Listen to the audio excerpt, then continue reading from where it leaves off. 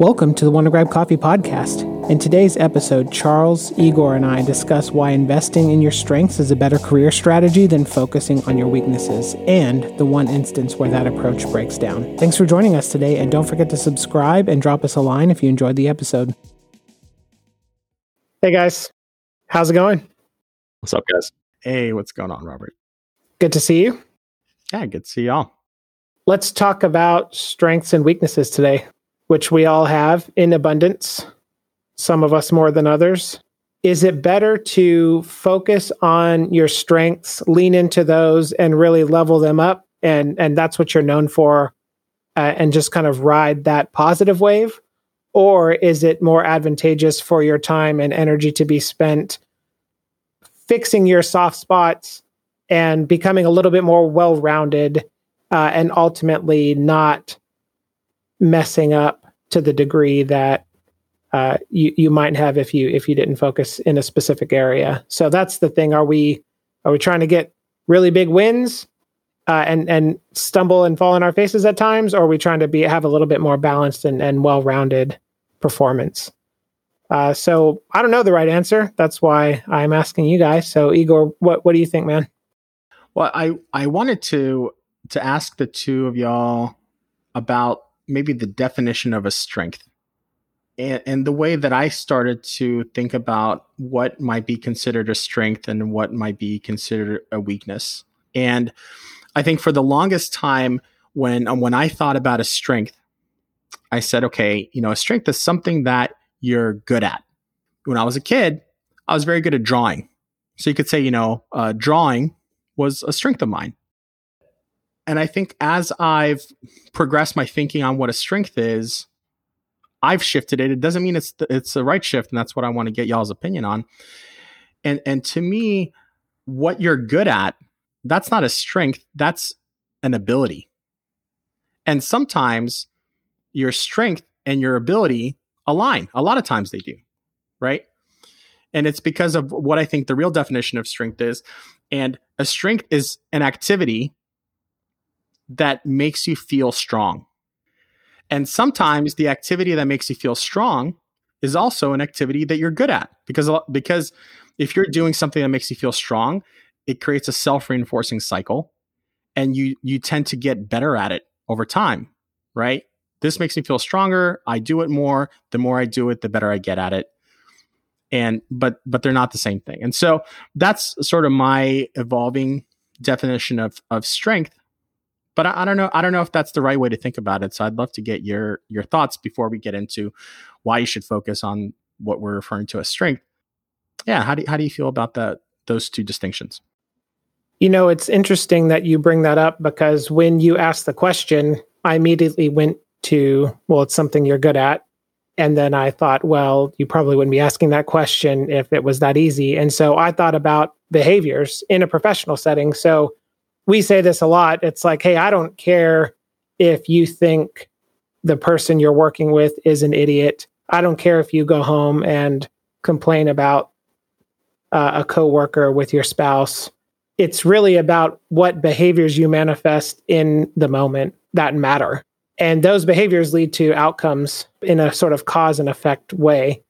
And so I like the idea of activities that make you feel strong, or behaviors that lead to accretive outcomes, as a way to measure strengths instead of just ability. Because maybe you're right, ability could be a little bit of a naive or unsophisticated way to think about strengths. Charles, what do you think?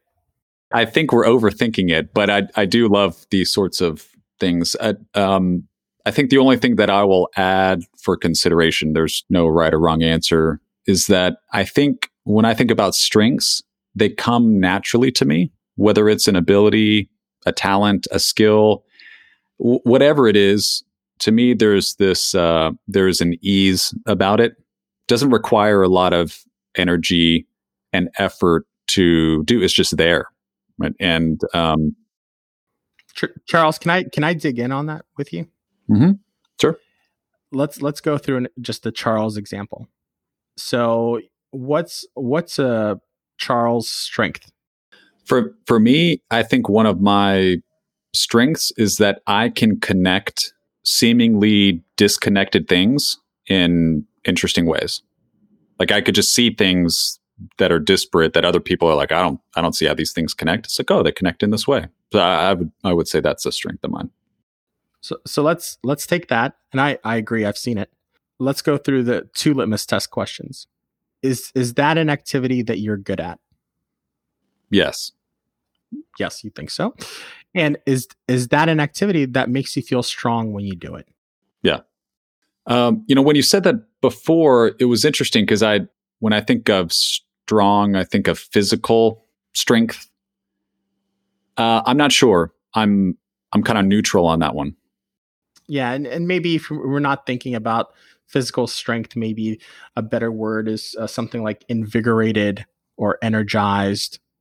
Yes, absolutely. Yeah, to those, yes. Yeah, absolutely. It's energy bringing, uplifting, yeah. And let's go back. Do you remember a time when you weren't good at it? Like, let's go back to when Charles was a small child, a cute little Chuck, running around. You had a bowl cut at some point. I'm sure of it. Oh gosh. But let's go back in time do you remember a time when you weren't good at connecting those things in the way that you think about it now? For that particular one, I'm not sure. I would say if I was good at it, if that was a strength of mine, I'm not sure I was consciously aware of it. Would be my answer. That particular strength usually gets discouraged as a child. Mm-hmm. Usually when you're connecting things that are not obvious together as a kid, most parents will usually correct their child and say, "Oh, that doesn't make sense. Why would you connect those two things?" Mm. And so as a free thinking child, you have to persevere past your parents' complaints, of you talking nonsense, because they don't get you yet, right? I'm just curious, and it goes back to maybe another discussion for another episode about things that we feel are innate talents or strengths or abilities versus things that come to us over time through practice. Well, on that particular thing, although I think it is a strength of mine now, it is something that I deliberately practice. Well, that was part of the initial discussion, which is it's a strength of yours. It invigorates you. It gives you energy. And you are known for that skill. So we might bucket that skill as systems thinking or the ability to architect interesting solutions for complex problems. That's very much baked into how people perceive you within our company. And so you are actively investing in building out a skill, becoming world-class at a skill that you perceive as a strength and those around you perceive as a strength. So you are definitely in a virtuous cycle when it comes to systems thinking. I do want to talk about maybe the opposite situation. What is weakness? And so is weakness being bad at something, or is weakness something that makes you feel weak when you do it? Something that drains energy, something that's not invigorating. But generally we think like something that you're good at or something that gives you energy is normally related to a strength. And there's this concept, I think it's pretty common. You should be a well-rounded person. And to be a well-rounded person, a lot of times what that means is addressing your weaknesses. Like, well-rounded doesn't mean amazing at one thing. It means being, fairly good at a lot of things. And I think that drive or the advice to be a well-rounded person, that's what might drive people to focus on addressing their weaknesses, because that's what rounds you out. But, I think the three of us have a different approach to that common advice. What do you think, Charles? The first thing that popped into my mind was, no, it doesn't mean you're bad. It's just you're not meeting expectations, especially in our world when we talk about like talent development. It's like, people are perceived to be weak if they are not meeting expectations of them that have been placed upon them. No, I think what you said here, especially around causing harm is a really important point to this idea of focusing on strengths. Our energy is finite as we apply it to different facets of our lives. And, I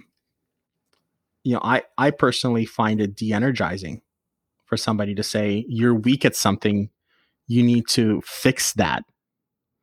Go fix yourself, Igor. And here's what you need to work on. And if that same sentiment is reframed around growing and being better, and not a value judgment of me being bad, it helps me bring a different type of energy to resolving that, to listening to that feedback. And it's because it avoids doing harm. Right? Doing harm, I think, prevents people from engaging in productive activity. And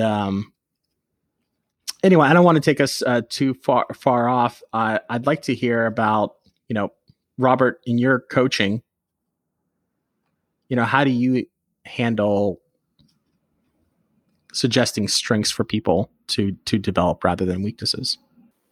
Yeah. So the idea around an individual's impact, I think, really gets magnified when to use a sports analogy, you have a home run hitter that consistently just absolutely crushes the ball, hits home runs. You can change the nature of a game or a series, a playoff series, with one swing of the bat. That's very impactful. Those are the people whose names are remembered, who are in the newspaper, things like that. And, maybe they can't field very well or run very fast, but they're really, really good at this one thing, and you can deploy them in that one situation. And so you might not want them spending time doing running exercises when they could eke out a better home run or slugging percentage. Is that like the Babe Ruth approach? Like, hey man, you don't need to work on your physical conditioning. Just make sure that you really connect with that ball when it comes across the plate. Yeah, and if you're hitting home runs whenever you're needed, whenever you're called upon, then that's a great thing to do. And if you are not the type of person that can hit home runs, then maybe you need to be really good at fielding or really good as the leadoff hitter so you can get yourself on base when the home run hitter comes up. There's a tremendous amount of diversity of skills needed to run a baseball team, and that's a fairly static and fixed sport. It's finite, right? It's very known. But if you go into life or into work, the magnification of the little skills that you need to build to contribute to something bigger than yourself. Just think about the iPhone you have in your pocket, how many dozens and hundreds of people with wildly varying skill sets contributed to that little piece of technology. And if everybody is bringing their best, their strengths to that effort, then you're going to get a much better product overall. And so when you're in an organization, when you're on a team, deploying your strengths, leveling up your strengths, growing in that area seems to be an optimal approach versus leveling up your weaknesses, which maybe someone else can cover. So for instance, I'm not very detail oriented. I try to surround myself with people who sweat the details. And that way I'm not, to your point, expending energy trying to do something that I'm not great at, that I don't enjoy, that doesn't give me energy, and that I would end up missing something anyway. But I really like building teams. And so if I can build teams with those types of skills on it, then that just makes everything smoother moving forward. And that person that sweats the details loves to sweat the details. Yes, that's absolutely right. That is something that makes them feel strong. And I think they really like the idea of creating order out of chaos in the same way that I like the sort of drama, competitive relationship pushing forward side. And so, yeah, when you have that diversity of skills, when you have the people who can push on both sides, then the team as a whole is greater than the sum of its parts.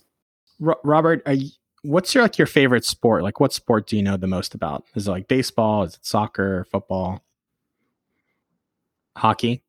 I don't know much about hockey, but maybe I'll ask you questions here because this is a thought experiment, and we're gonna do it live. All right, who is the best all-time goal scorer? Is that the right term? I don't know if that's the right term. Wayne Gretzky. Wayne Gretzky. Shot on target. Yep. You would take Wayne Gretzky over anyone else. Like if you're building your dream team. Yes. First pick. All right. First pick. All right. Who is the best goalie of all time? Well, that's an interesting question. I played goalie, so I have a little bit more of an affinity for goaltenders, and I really like Martin Brodeur. He was very aggressive. They had to change part of the rules of the game because he was such a good stick handler. He would go out and basically be another defenseman and be able to create plays and create offense and stymie the other team because of how he moved around outside of the crease, right? So we talk about interesting strengths. Like he really played to that ability and changed the game. So we could bicker about that one, but for me, Martin Brodeur. And then the third one, what hockey player had the best overall physical conditioning and athleticism? That's a hard one. I mean, they're all pretty fit. So you could take your pick of any one of the great. Well, like to me, I think I was just testing my theory out, right? And I wanted to talk about things that are normally spiky, and then talk about things that are normally well-rounded. Well, okay, so I will say that really killer athletes in every sport does like their athleticism and the quantitative scores that they achieve while they're getting ready to be drafted does not really correlate to on-field, on-ice performance. So there have been some phenomenal athletes that were just terrible when it came to the next level, the pace of the game, the anticipation that came to it, not being able to handle the pressure. And so a baseline athleticism is certainly just table stakes, but you do get a level of diminishing returns based on that athleticism. Malcolm Gladwell talks about that, where there's a tall enough basketball player, for instance. Once you hit a certain height, you get diminishing returns every inch above that you are. And so it's not easy to just say, oh, this person's 8.5 feet, they're going to be a killer basketball player. There's so much more to it. And there is such a thing as tall enough in the NBA. There would be such a thing as fit enough for ice hockey. So if I'm a forward on the hockey team, do I work on my athleticism or do I work on my, shot on target, like accuracy? Well, that depends on what role you play. So certainly there are the ones that kind of go in first and try to chase down and hunt down the defenders that have the puck. There are playmakers who hold on to the puck, wait until their teammates are in scoring position and do very creative things to get them the puck, but you really can't rely on them to score at all. There are some really beefy, aggressive players that just plant themselves right in front of the goalie and try to create ruckus and mayhem. And then there are snipers who absolutely can just place the puck anywhere they want, and they're the natural goal scorers who have a phenomenal shot and can make these really tight angle shots that you wouldn't think were possible. And so the idea of being a forward breaks down into several different components. And even you might stick a forward out there that protects your hot shot goal scorer. And so they're just more of a kind of an enforcer or protector or someone to just distract or get in the heads of people on the other team. So it's a very broad set of skills that you would need. And I think maybe this is the point you're getting to. When you look at a player, you know what niche, what role they fill. They very rarely span multiple roles. This is actually what I wanted to chime in on because, we're talking, I'm not a sports fan at all. I have enjoyed the conversation, but when I think about the difference between sports and life and our work, we always fill multiple roles. Like we never have just one specialization. And, my belief is that there's books written about this too. I haven't read them, but we get asked a lot about, is it more valuable to be a specialist or a generalist, to be really spiky or well-rounded? And those are descriptions of, do you have one really, really strong strength, or do you have, kind of mediocre strengths spread out, I guess. It's probably a terrible metaphor. But I think y'all have heard of this phrase, and jack of all trades, master of none. Yeah. That I came across a kind of a different phrase, jack of all trades, master of one. I don't remember where I heard that before, but that resonates with me, because to me that's hey, you should develop yourself, whatever your strengths are, to its fullest potential in your lifetime and become a master. And in doing that, it has spillover effects to other areas that maybe aren't your absolute, strongest strengths. And when we talk about well-roundedness, I think the world, for a variety of reasons, needs more people who can look across disciplines, who can straddle multiple roles, hold seemingly paradoxical things in their head and not have their brain explode. And when I have somebody come and ask me, it's like, hey, what should I focus on developing? I'm reminded of this. It's like, hey, master something and use that to get stronger in other areas. And I don't know, does that jive with y'all's feedback to people who ask you for advice? Yeah, it certainly does. And Charles, we'll just piggyback off of your example. So you are really leaning into systems thinking. You're intentionally growing that skill. You've had career success around it. If those really great ideas are just in your head and you cannot express them in a way others can understand and get on board with, it's not worth having the idea anyway. It's as if you didn't even have it. And so you have had to level up. And maybe this is something that you've connected the dots and didn't realize it. Maybe you've thought about this and were intentional, but your business writing, storytelling, those kind of components that you have also intentionally leveled up are accretive to your ability to be a systems thinker. And so, yeah, I think that definitely, but you leveled them up just good enough, right? You're not trying to be world-class at that too, in the same way that you are systems thinking. And so, yeah, I think that definitely resonates. And Charles, I think you have a really interesting approach to addressing, let's call it a weakness.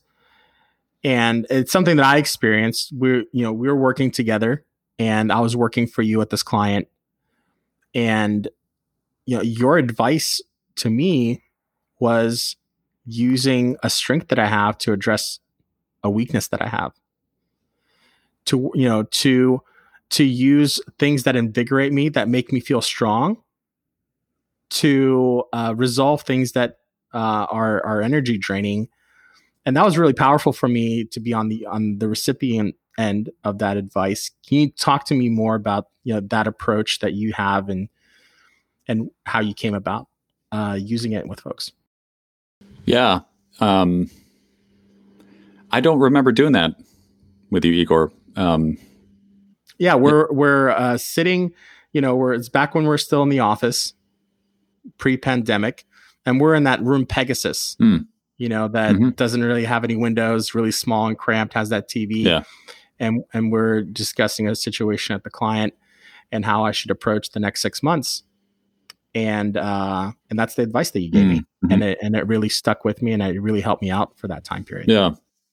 Well, it's a little strange, because when I think about myself, like in developing myself, I have always appreciated mentors who pointed out my weakness very directly and bluntly. Like, the more direct and blunt, the better. I don't know what that says about me, but I've been motivated to, if a weakness is exposed, to strengthen it up. Right? But I take the absolute opposite approach when dealing with others. Maybe because I've seen over time how encouraging people to lean into their strengths and use their strengths to overcome perceived weakness. Because I don't think people are inherently weak. I think there's a perception that there's weakness. I've seen probably the energy, that comes along with that, right? There's positive momentum that comes out of those conversations. That if you apply the opposite, it's just really a drag. No one likes to be told what they're doing wrong and that they need to be better. It's like that's a path to shame, and guilt, for doing the wrong things or not being good enough. And those are very, very powerful, demotivating, demoralizing forces. And it's acknowledging people's strength and helping them see how they can use them to cover off on growth areas. That's one of those dots that I connect. Right? Maybe that's a superpower of mine. When I think about what am I mastering in my career, it's systems thinking to be a better architect, and it's coaching and developing and mentoring people. And so I've used that approach because I think it works. It just works really well, for the people that I've talked to. And I think it does come back to motivation, right? Developing in your strengths is easy because it gives you energy. Shoring up a weakness requires energy. And would you rather start off in a deficit because you're told that you're doing something wrong and that you suck at it? Or would you like a little boost and a little bit of encouragement to do the hard work necessary to improve in areas that you need to improve? And I choose the latter, because I want to put kind of good energy into the world, I guess. Yeah, that totally makes sense to me. And we have these 5 personas that we talk about when we talk about coaching people, and it's the player coach, the leader, the architect, the advisor, and the professional. And your specific advice to me was to use my strength in coaching to help me work through things in my leader persona. And so that's how you framed it. And so it was really powerful for me. So, we're focusing on strengths where, I've always heard this idea of like T-shaped individuals where you have a core pillar, your spike, your big strength, and then, you grow your other areas and you create these yourself as a T-shaped individual. But there's particular instances where just focusing on your strengths is not enough. And Robert, I know you have a really good point of view on that. So could you talk about, like, there's a situation where it's like you can't just focus on your strengths? Yes. So for 80% of the people, 80% of the time, leveling up your strengths is the way to go. When it's not the way to go is when you have a, let's call it deficit or growth area that is so impactful in your role in that moment that you are causing harm to others, and that is overshadowing anything good that you could do. So one example that I'll use, and before I go into that, Marshall Goldsmith has a really good book called What Got You Here Won't Get You There, which talks about that in depth. And he'll go even so far to say, and I wholeheartedly believe this, there are behaviors that you manifest in your career that are kind of quirky and cute and create a little bit of flavor or personality around what you bring to the table and are self-reinforcing to get you promoted, to help with career advancement.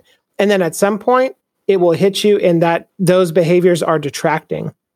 So one example is like always having the answer. As an individual contributor, if you're the smartest one on the team, you're always solving the hard problem. You're always coming up with a solution. Everyone comes to you when they have a question. That's great. That's a really good way to grow career and get promoted. But if you're a CEO of an organization and you want to have the answer or you want to have an opinion, and now what you say, maybe even just as a suggestion, gets taken way, way too seriously, and people go completely in the direction of what you suggested when you were just trying to brainstorm. And so I think you definitely have to think about if you're in a what got you here won't get you there moment. For me, one that hit me really hard was, we talked about humor in the past. That's a strength of mine ever since the second grade. I feel like I've been using humor to lighten up situations and help people get along better and things like that. When you have role power and you use as a manager or a director or vice president, CEO, whatever, and you use humor at the expense of those that report to you, that's a really bad look. That can be catastrophic on your team. It's not cool when your boss comes to you and makes fun of your shirt or makes fun of your spelling or something stupid that you said. And I didn't understand that when I was early on in my leadership career. And luckily, someone who really cares about me sat me down and said, hey, this thing you said over here, that was not cool. Like you really hurt this guy's feelings. And I had to go make that right and really adjust my style and now it's more of a self-deprecating. So I tend to point the humor back in on myself and so that I still get the same effect. But I'm scared, really frightened of accidentally making someone feel terrible because I created some humor at their expense. And so for me, that was definitely a what got you here won't get you there moment. And I'm glad that I caught it early and was able to make adjustments. But that's definitely something to think about, where leaning into a strength makes no sense if you're tearing down the world around you, creating negative outcomes. And it doesn't matter. The debt that you're creating in the system cannot be paid down with the wins that you're creating. And ultimately, you're heading downhill. Yeah, thanks, Robert. It's really important because you are going to have those moments where it's just crucial for you to resolve that, and you don't have a lot of time. And thanks for sharing that story. You showed a lot of vulnerability there, so I appreciate you doing that. Yeah, for sure.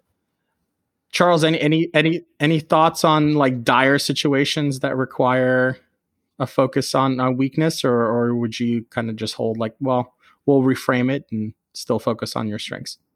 No, I think there's certainly a time and place to call out, professionally detracting behavior. Right? It's if your temper is so short, like you lack the emotional regulation to stop yourself from yelling at your team, that is not okay, how do we leverage your strength to overcome this thing? It's like, no, that's like, fix that, right? Stop that or you're out. I mean, and I think going back to maybe what we talked about at the beginning, there's a degree of harm that has to be assessed, and if there's a potential for somebody's behavior or words or actions to cause harm, those things, as a leader, it's our responsibility to point those things out directly, clearly, in a professional way, and to make it clear that those things are not acceptable and that they have to be remediated. And that's our responsibility. We can't shy away from those sorts of difficult conversations. Marshall Goldsmith would agree with you. In the book, it's very much, hey, there's 20 habits that you are sort of classified as the what got you here won't get you there buckets. And he said there's probably only 3 or 4 at any given point in your career that are really impacting you. And even then, you might not be so bad at them or expressing the negative side of those behaviors so much that it really matters right now. And so in that, just like what you said, Charles, when that's the case, though, you have to jump on it quickly because you cannot let those negative detracting behaviors turn into a bad habit for the role that you're in. On the other side, if you have these quirks, working on them slowly while leaning in on your strengths, like we talked about before, probably still makes sense. But once you cross that threshold, then you really need to focus on shoring up the weakness side of the equation. And that's where feedback comes in and is so valuable from your team, from your peers, from your leaders. You really have to create the feedback loops necessary to know where you stand. Otherwise, you'll be completely unaware. I really appreciate the discussion. I know we wanted to talk about strengths-based coaching. I'd love to hear other perspectives to the question that we posed at the beginning around, is strength something that you're really good at? Is it something that makes you feel strong? Or is it something that's not either of those things? You know, how do you define strengths? And I'd love to get more perspectives on that because I'm still trying to understand and have a better definition for myself. So I'm really grateful that you engaged with me today and we could talk about it. Yeah, likewise. Absolutely. It's a lot of fun, as usual. Thanks, y'all. See ya. Thank you. Have a good one. See you later. Bye. That's it for today. Thanks for joining, and don't forget to follow us on Twitter at WannaGrabCoffee or drop us a line at hello@wannograbcoffee.com.